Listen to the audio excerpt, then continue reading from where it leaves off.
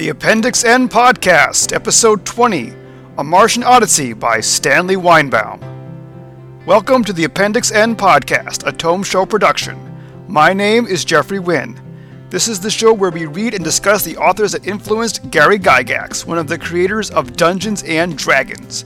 In the 1979 Dungeon Master's Guide, Gygax published a list of his favorite fantasy authors, and this list has come to be known simply as Appendix N.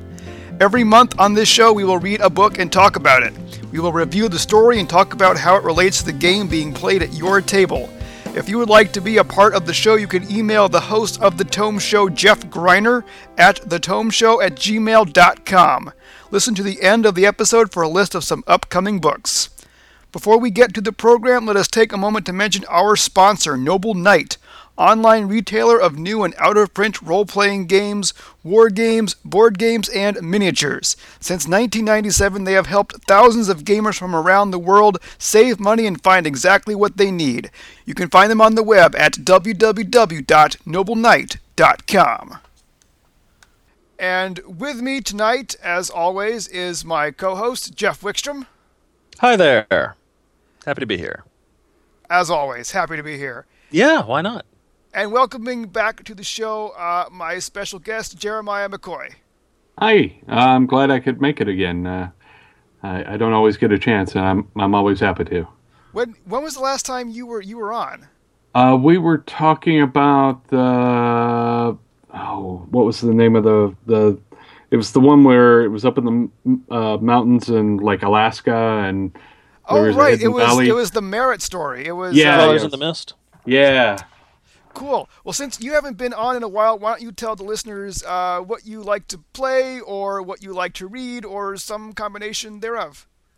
I've played just about everything. I'm an old school gamer. I've been playing for 30 some odd years. I have a YouTube show where I talk about gaming a lot, called The Basics of the Game. And lately what I've been investigating is some of the old school revival science fiction games, like White Star and Stars Without Number?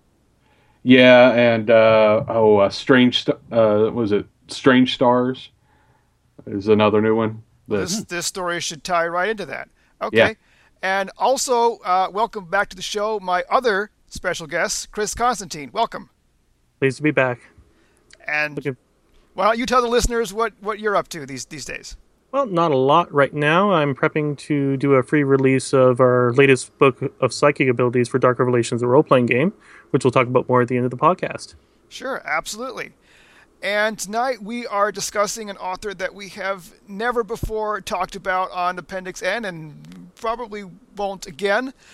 Stanley Weinbaum. I've had never heard of this person, but apparently, much like Merritt, he was a big deal in his time. And H.P. Lovecraft was a fan of his. Isaac Asimov and Frederick Pohl both understood his importance to science fiction. So let's get down to discovering just who this guy was.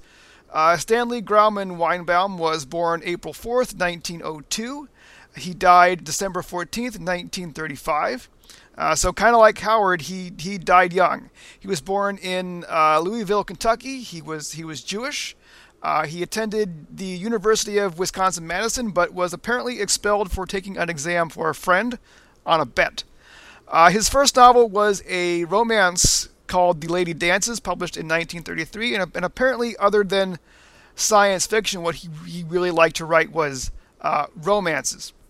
A Martian Odyssey was published in 1934 and was a major hit at the time. It made him instantly famous overnight, and sadly, only 18 months later, he was dead from cancer. But in those 18 months, he wrote more science fiction stories, and he collaborated with other authors on something called Challenge of the Unknown, which is apparently different from the Challenge of the Unknown that H.P. Lovecraft worked on with A. Merritt and C.L. Moore and Frank Belknap Long. So I'm not quite sure what to make of that. Apparently Challenge of the Unknown was a popular title at the time. Okay, so now that we've gotten that out of the way, let's get down to the story. A Martian Odyssey takes place on Mars, and Chris, why don't you tell us who the characters are? Well, the main character is Jarvis, and it's more or less told from a third-party perspective here. It's him retelling his exploits after getting back to his ship from Mars, after being essentially crashing and sort of basically making his way back, and telling it to Putz the engineer, Leroy the biologist, and Harrison the astronomer. Basically, he had to go 150 miles south through low plateaus, through desert orange-tinted lands, where he got to visit the key weird symbology of the Mars environment, for lack of a better term. All right, and this is a Mars as it was understood at the time. So it's very cold, but apparently Dick Jarvis can breathe without a spacesuit, and they sort of fly around on these rocket propelled aircraft. Yep. This is around the time of Percival Lowell and his assertions that there was, in fact, a life on Mars, and they were making canals. So that has to have played a lot into what he was working with there. Right. Yeah, well, Percival Lowell would have been of like Weinbaum's father's generation. I think he was active at the end of the 19th century, and Weinbaum was writing in the 30s. But the idea of canals on Mars was certainly a well understood one by the 1930s. Yeah, Burroughs was definitely writing about canals on Mars, and he was writing in the 19 teens, or at least he started writing in the 19 teens, and then it never stopped. Well, he did eventually die. Yeah. Yeah. Or so they would have you believe. Right. He's currently buried in a sepulcher that's sealed from the inside. All right. So the story is basically about this guy Dick Jarvis, whose plane crashes. Him and these fellow scientists, they're on a manned expedition to Mars.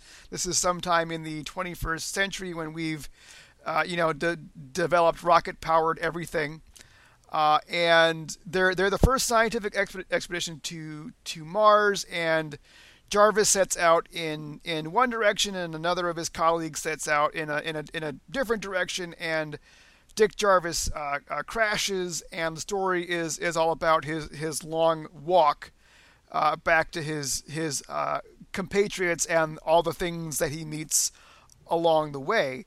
And one of the first things that he meets is this intelligent bird creature who he calls Tweel. And apparently Tweel was a big deal at the time. Wikipedia quotes Isaac Asimov as saying, Weinbaum had written a perfect Campbellian science fiction story before John W. Campbell, and we'll get to who that is later. But he says Tweel may be the first creature in science fiction to fulfill Campbell's dictum: "Write me a creature who thinks as well as a man or better than a man, but not like a man." And in this story, Weinbaum gives us several examples of how Tweel is intelligent, and maybe even more intelligent than Dick Jarvis, but his sort of logic patterns are completely incomprehensible. Yeah, he's definitely a very alien, which for the time was unusual. One of the other notes I saw was that people, when they were writing about alien cultures, it would be lizard men or bird men or fish men, but they were always essentially men with some other weirdness. Mm-hmm. And we've seen quite a bit in the stories that we've read as part of Appendix N. Certainly the stories of Edgar Rice Burroughs fall into that category. Absolutely. And even the Green Martians are basically just guys. Yeah. This is a creature that is borderline incomprehensible, but still intelligent. Right. The way I sort of interpret this in my nerd brain, the aliens up to this point were Star Trek aliens, basically pastiches of human culture with some weird bumps on their heads, and Tweel is a more Star Wars alien. He's just a weird out there thing, completely unrelated to humanity. It's interesting that you should mention Star Trek because while I'm not an expert in the history of science fiction, I think that you could make the case that this story, which was hugely popular and influential, did a lot to sort of pave the way for Star Trek. You have a group of guys who are doing a scientific expedition.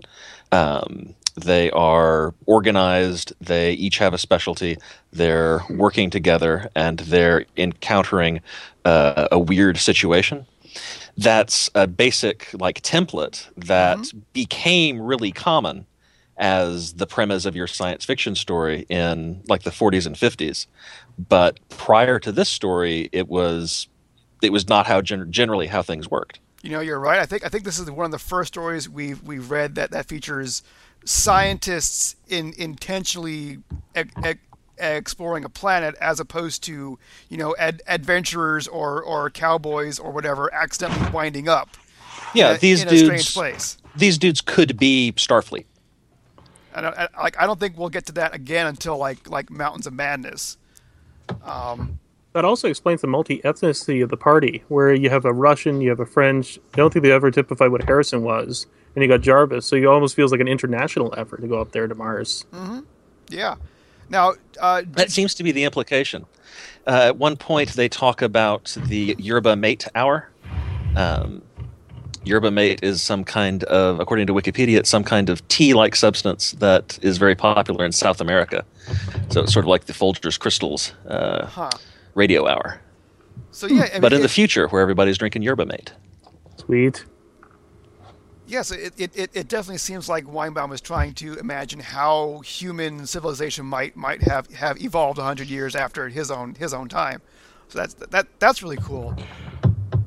I also like that it is not so utopian a vision that they have somehow lost all of their distinctive national traits, I guess. You know, they all have their languages, their accents. Yeah, and you know, they're still, you know, apparently carrying a revolver with them. So right. Yeah, they've got rocket powered spaceships, but they're still using guns that shoot bullets. All right, so when I read this quote by Isaac Asimov, I had no idea who John W. Campbell was, and Jeremiah, apparently you know. So why don't you enlighten me as well as the listeners? What is this dictum? He was the editor of Astounding Magazine for a good long time, and he wanted better science fiction, and so he put a lot of, you know, I want more of this, I want more of this. And one of the ones was that he wanted aliens that were as smart as men but didn't think like them. And I think that is, you know, definitely reflected here. He's the guy who wrote the story that later got turned into the movie The Thing. John Carpenter. Yeah, John Carpenter made the 1982. There was one in 1951 as well. Mm-hmm. There are a couple of episodes of the X-Files that are basically The Thing. Yeah, and yeah, it's one of the most iconic science fiction stories out there, and it involves them finding an alien that really they don't have a frame of reference with, they can't negotiate with, they don't know why it's doing the things it's doing, and they have to deal with it as an alien. And it may be worth pointing out that them who discover the alien are a team of exploratory scientists. Yeah, in the Arctic group up at the Arctic Circle. Yeah, but they're not military. They're not gentlemen adventurers. They're scientists. Campbell is, in fact, so famous and so influential that the award that they give at the Hugo for Best New Writer is called the John W. Campbell Award. Interesting. and yet apparently this Campbell came after Weinbaum because Isaac Asimov says Weinbaum predates him, so that's really cool. By Yeah, about he a did- decade. Yeah. Okay, so let's get back to Tweel. Who wants to take a stab at like trying to describe Tweel? Well, basically he's ostrich-like. His beak acts as a spring. He picks up a smattering of English words while he's there, but it seems easier to communicate with him than numbers, rather than words. It was particularly noteworthy that he didn't need to drink at all during the entire travel time in order to do so. And his armament consisted of a crystal squirt gun. Yeah, he Basically- didn't sleep either. Not at all. And it was actually really interesting just having an alien a design, yet he was friendly, especially after Jarvis saved his life in the first scene against a multi-armed tentacle monster, which we only find out later what it actually is.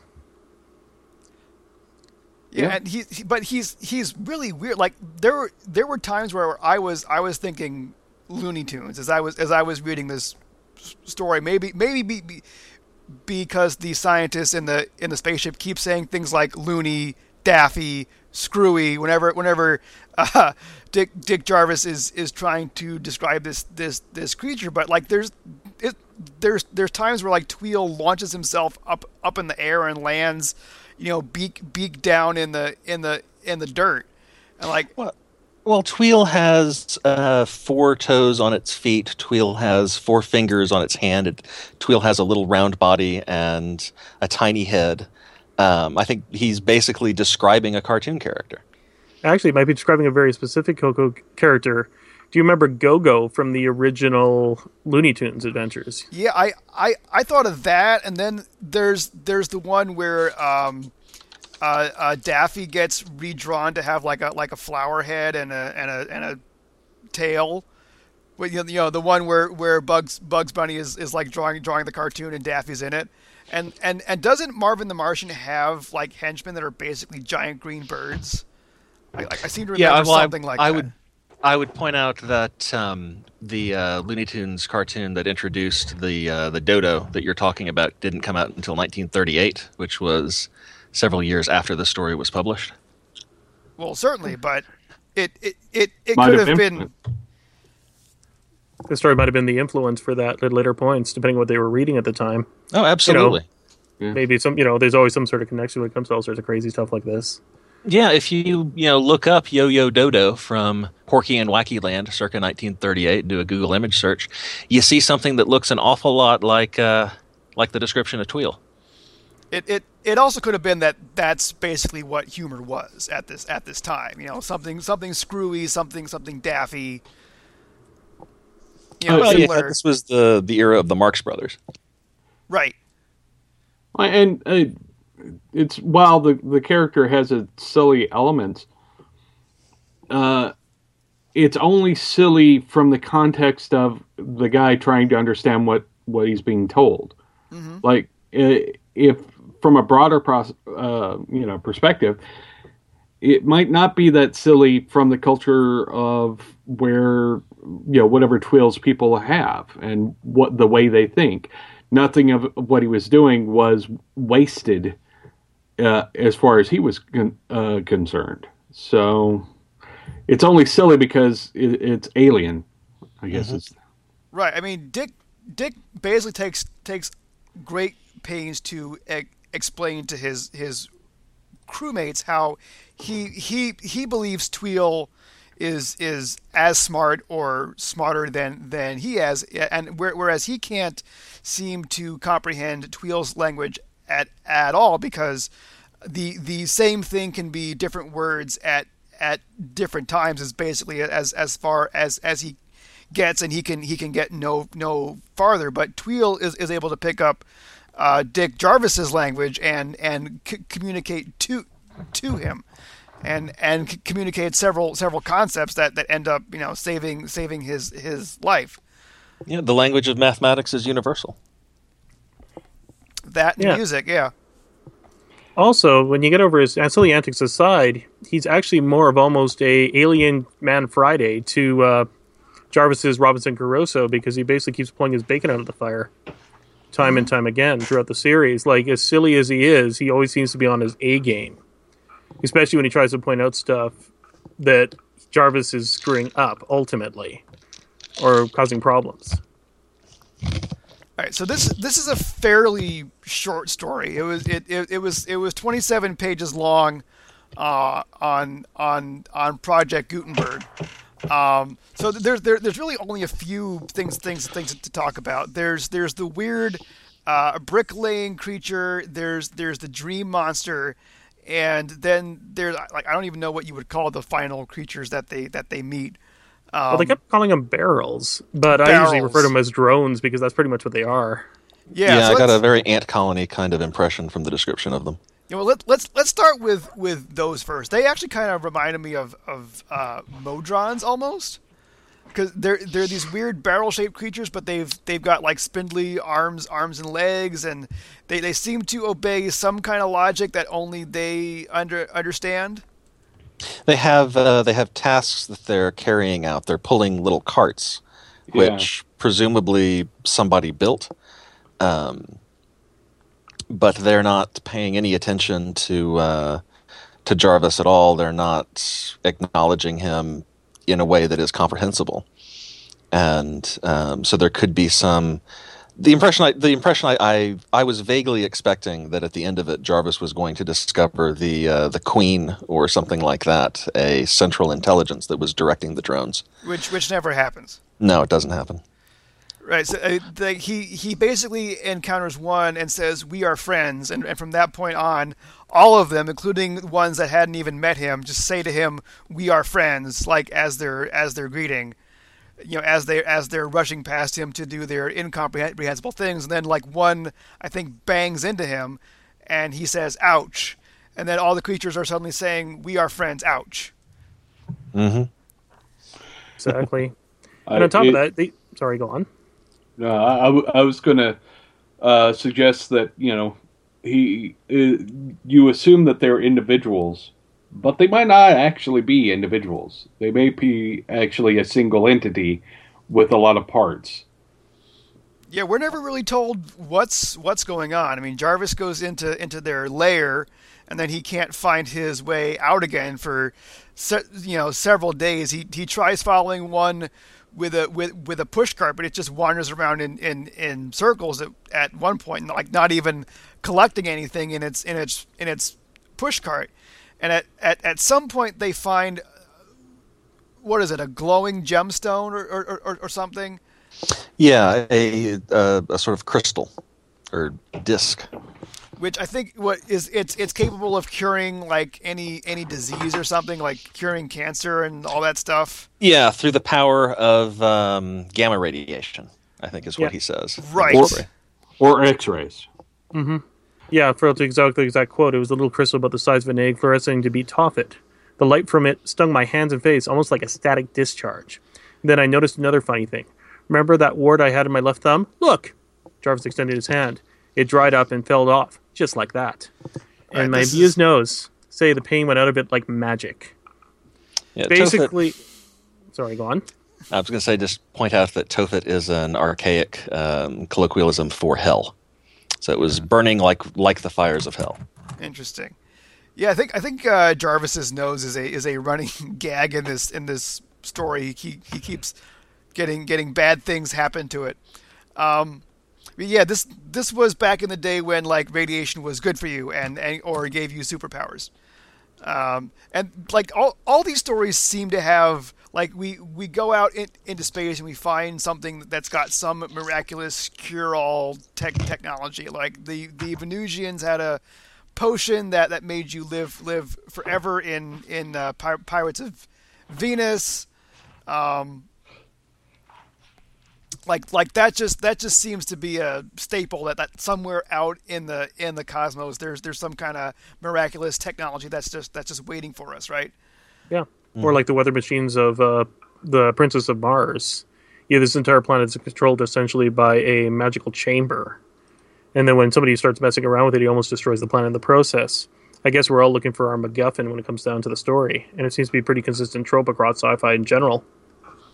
Yeah, so like the story ends basically with Dick Jarvis snatching this thing, and it sets off the barrel creatures, and there's a terrific chase, and they're cornered, and Tweel is apparently prepared to sacrifice himself to save his human friend, in a last act of compassion. When I think it's Putz finally shows up in the second rocket ship and whisks Dick Jarvis off to safety. And I think the very last line of the story is revealed that Dick Jarvis still has the miracle gemstone in his pocket. Yeah, he grabbed it, which is why they attacked him, which he didn't mention at that point in the story. And according to Wikipedia, this was the first part of a trilogy, which sadly Weinbaum didn't get to complete. Yeah, I would have been interested to see these characters again. You would have, or would not have? I would have. I liked the characters had personalities, and therefore they weren't just cardboard cutout stand-ins. And I liked the fact that they were scientists and explorers. And it's a shame that he didn't finish the trilogy, because I would have enjoyed reading more of these characters. So let's talk about the two other creatures that we get introduced to, because these are almost classic D&D monsters. We've got this weird bricklaying thing, right? I mean, they're walking along in the desert, and they find these pyramids that are slowly increasing in size. And even before they find the creature, I'm sort of thinking it's like a snail. It's some sort of creature that like carries or builds its own house or something. And Jarvis is going on about these bricks are made of silicate or something, and the fact that they're eroded means that they must be millions of years old, because silicate doesn't erode that fast. And they finally get to pyramids that are like man size, and out pops this. I mean, it's really like a earth elemental thing, almost like a Zorn or something. Right? Very much so, I think. Yeah. But it's rectangular shaped, isn't it? With like a pointy tail.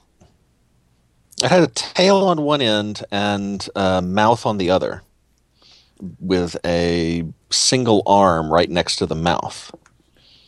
And the mouth is not actually a mouth, because it's a cloaca, it turns out. Yeah. Absolutely. Okay, I don't know why I thought that the creature itself was brick shaped, but apparently I need to read more closely. So like this thing hops out of the last completed pyramid and buries itself in the sand, and it's revealed that it basically eats the sand and poops out bricks. And it's been doing this for millions of years. Yeah, the creature was essentially immortal for all intents and purposes. It was neither alive nor dead, quote unquote. And it was basically creating stuff, and as a side product, it was literally creating pyramids, which would really mess up a lot of people who believe in ancient astronaut theories, like fears. Yeah, this was probably would this have been before like all the people were taking photos and thinking there were pyramids on I believe on Mars? This would predate the pyramids on Mars. Yeah. Absolutely, by about at least 30 years. Yeah. At least. Yeah. I'm trying to think if Percival Lowell ever talked about or claimed he saw pyramids. I don't think that he did, but I could be mistaken. He definitely claimed he saw signs of civilization, but I don't think he had enough detail to be able to claim anything like that. I did like the reference to, what's his name? Schiaparelli. Because Schiaparelli made maps based off of the Martian surface, and they talk about his naming of the various places, and so when they're talking about I went from this place to this place, they're loosely based off of the maps of Schiaparelli, who did it in the late 19th century. Interesting. As for an actual monster comparison, I was looking through the monster manual. I think I found the closest equivalent. It's not perfect, because it only has 2 arms opposed to 1, but I'm looking in the Monster Manual 3.5, and I'm looking at the Delver, which has a very similar shape. Yeah, that's not one I remember, probably because it's not very memorable. Yeah, it's a very obscure monster here. Yeah, I was thinking like either a Zorn or like an Arumvirax. But yeah, like any Earth elemental monster, right? And this isn't even like a monster that you fight. Like this is a window dressing monster. This is a monster you throw in front of your PCs to let them know, hey, this is a fantasy setting. Things are weird here, right? Gotcha. It's color text. Yeah, it'd be difficult to design an encounter around a monster that is not interested in you and has nothing that you want. I could see like a situation where like you go to sleep and you wake up and this thing is like building a pyramid around you. And so do you just get up and walk away? Right. Pretty much. However, if these pyramids are anywhere things, I could see them easily being hollowed out by other inhabitants. Kind of use them as essentially setting up real estate if they could build it at a relatively quick speed. Yeah, sure, like you could have like an entire town like inside one of these giant pyramids, right? And then, It also, from a sort of skill-based encounter, it would be very interesting to sort of, here's a bunch of evidence, and you follow the evidence until you figure out, oh, okay, this is what's going on, and it, because that's just what the hero does. He's like, all right, I'm going to follow these pyramids. All right, now I've seen what came out of it. Let's see if I can figure out how they relate, and comes up with an explanation. That's pretty cool. Mm-hmm. And like PCs would find like some way to use these bricks, like just like put them in their bag and like throw them at monsters or something, Hey, heck, build up your walls. Hey, look, we're going to be attacked. Let's put up a palisade. We have bricks. Hey, we've got our own fortress. We've Well, we just have to put it together. Put it together. I would, if I came across one, I'd be like, I'm betting an alchemist will want this, and find the alchemist at the next town, and like, this is the story on this thing. I think you might be interested in what this brick is. There's always a point in every campaign where some PC tries to skin something, and I have to sit there and try to figure out what might possibly be the value of an owlbear skin. But yeah, you get to smell like. Can't you imagine having a nice owlbear coat? That would be stylish and warm in the winter. Mm-hmm. Yeah, you could take it to the thrift shop when you were done. Well, you would clean it. I just don't like having to be the guy who has to figure out the GP value of ground up owlbear axe beak dust. Precisely. I'm mixing my words up. Yeah, did you say Mos Eisley? Well, what I'm thinking more than anything else, as long as we don't have to deal with the owl bear pellets, I think we'll be okay. Mos Eisley is not an unreasonable comparison, though. There are a lot of weird monsters for weird monsters' sake in Mos Eisley. All right, so the final creature is almost like it's such a perfect D&D monster, right? It's the Dream Beast. It basically shows you a picture of what you want to see most and lures you towards it, and it's not really that thing. It's actually a giant black tentacle monster that's gonna eat you. And there must be like if there's one D&D monster that does this, there must be like 100. Mm-hmm. I'm thinking to the top of my mind comes the wolf in sheep's clothing. Yeah, that was my first thought. One of my faves. On the other end of the spectrum is the nymph. Mm-hmm. The naiad or what have you. They lure you in because, ooh, aren't we pretty? And we're going to kill you now. Or even just a mimic. Yeah. Mimic would be a good choice. Physiologically, the best I got from the description was something like a dark mantle. Mind you, it doesn't have the psychic component. Mm-hmm. Just this massive tentacles and eyes that just doesn't like you.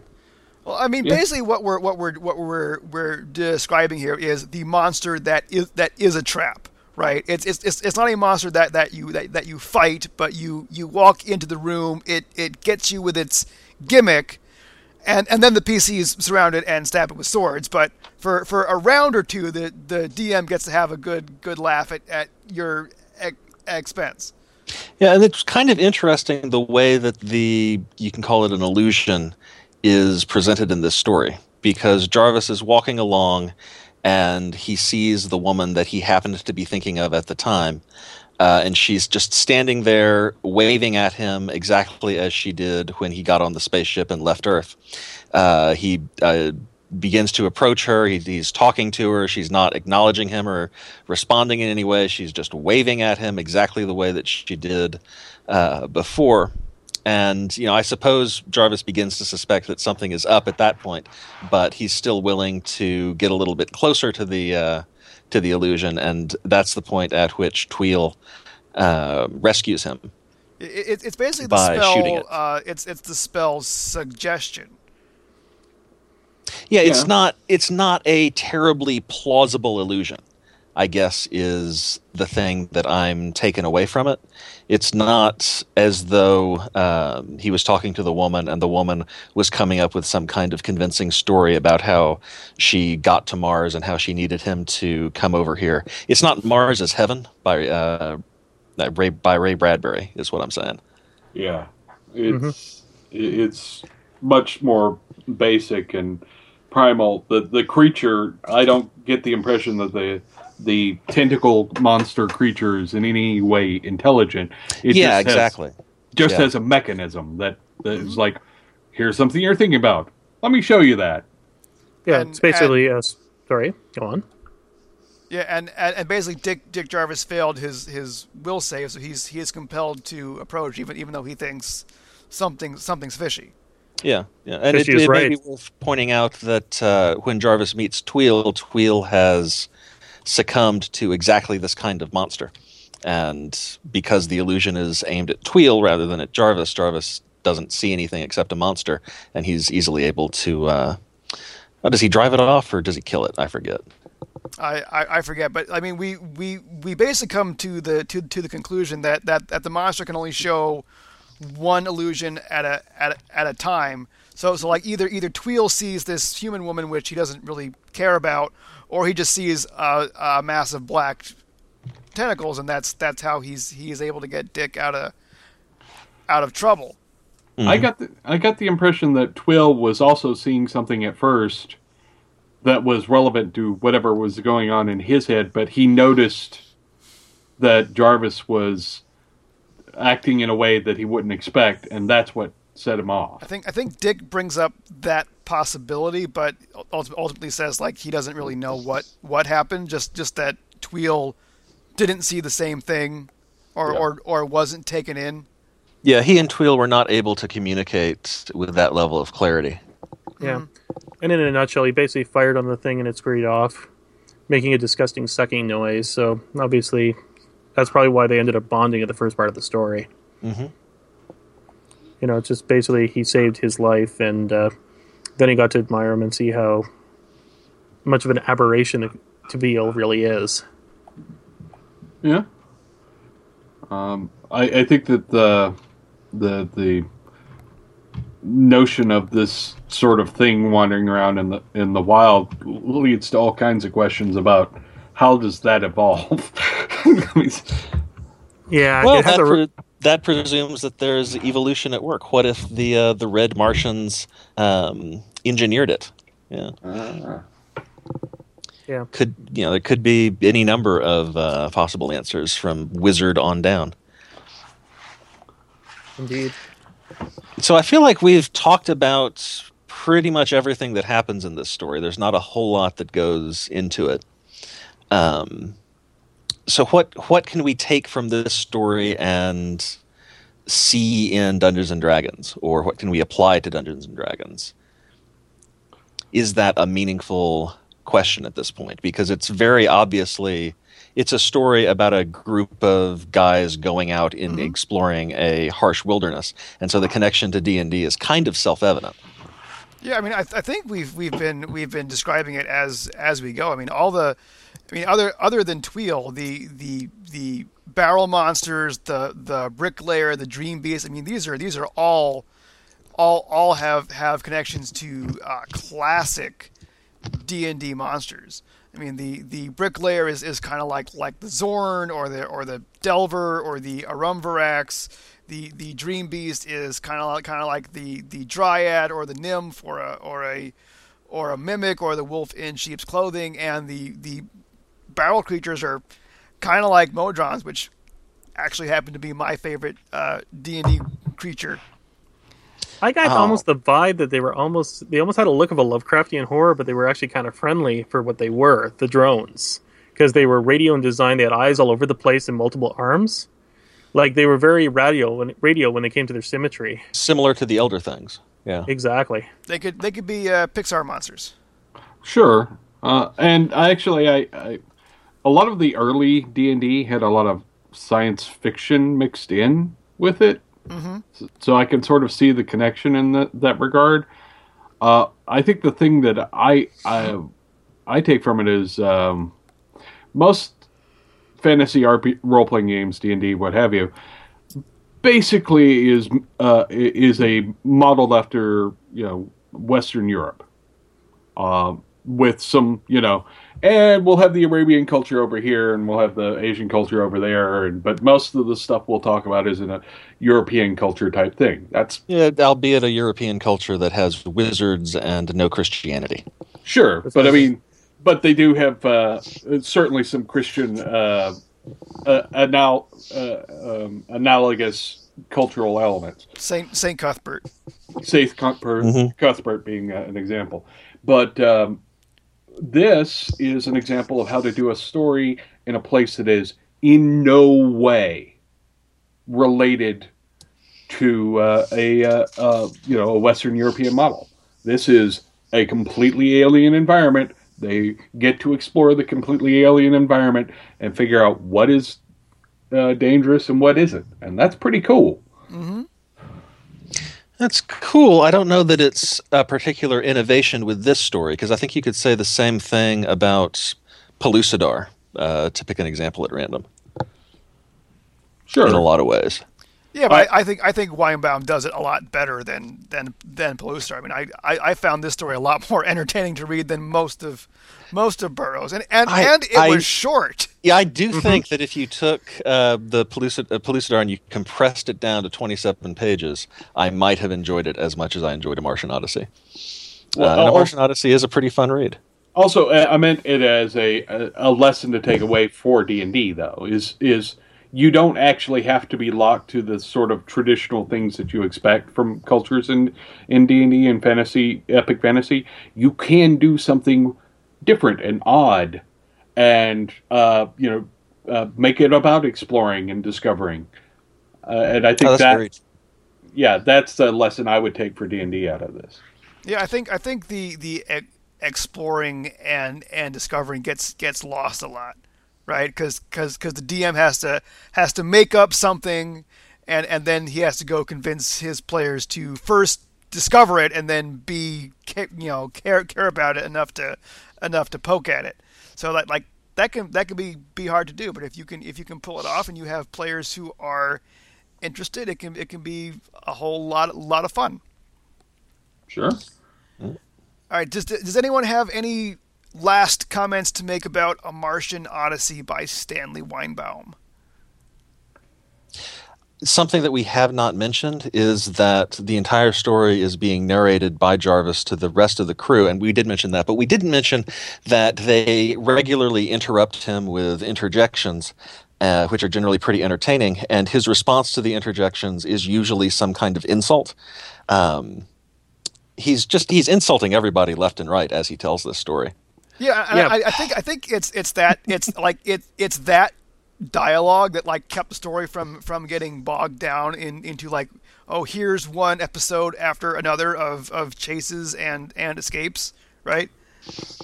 Yeah, and it's a mode that stories used to get, science fiction and fantasy stories used to be written in a great deal back in the day that you don't see much anymore. That's sort of the club story, somebody recounting something that happened and his audience interrupting with questions and comments.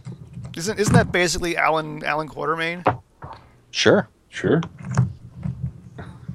Yeah, and also the vibe you get from this group is, despite them each other, for lack of a better term, busting their balls, they seem like a pretty tight group for the most part. It sounded.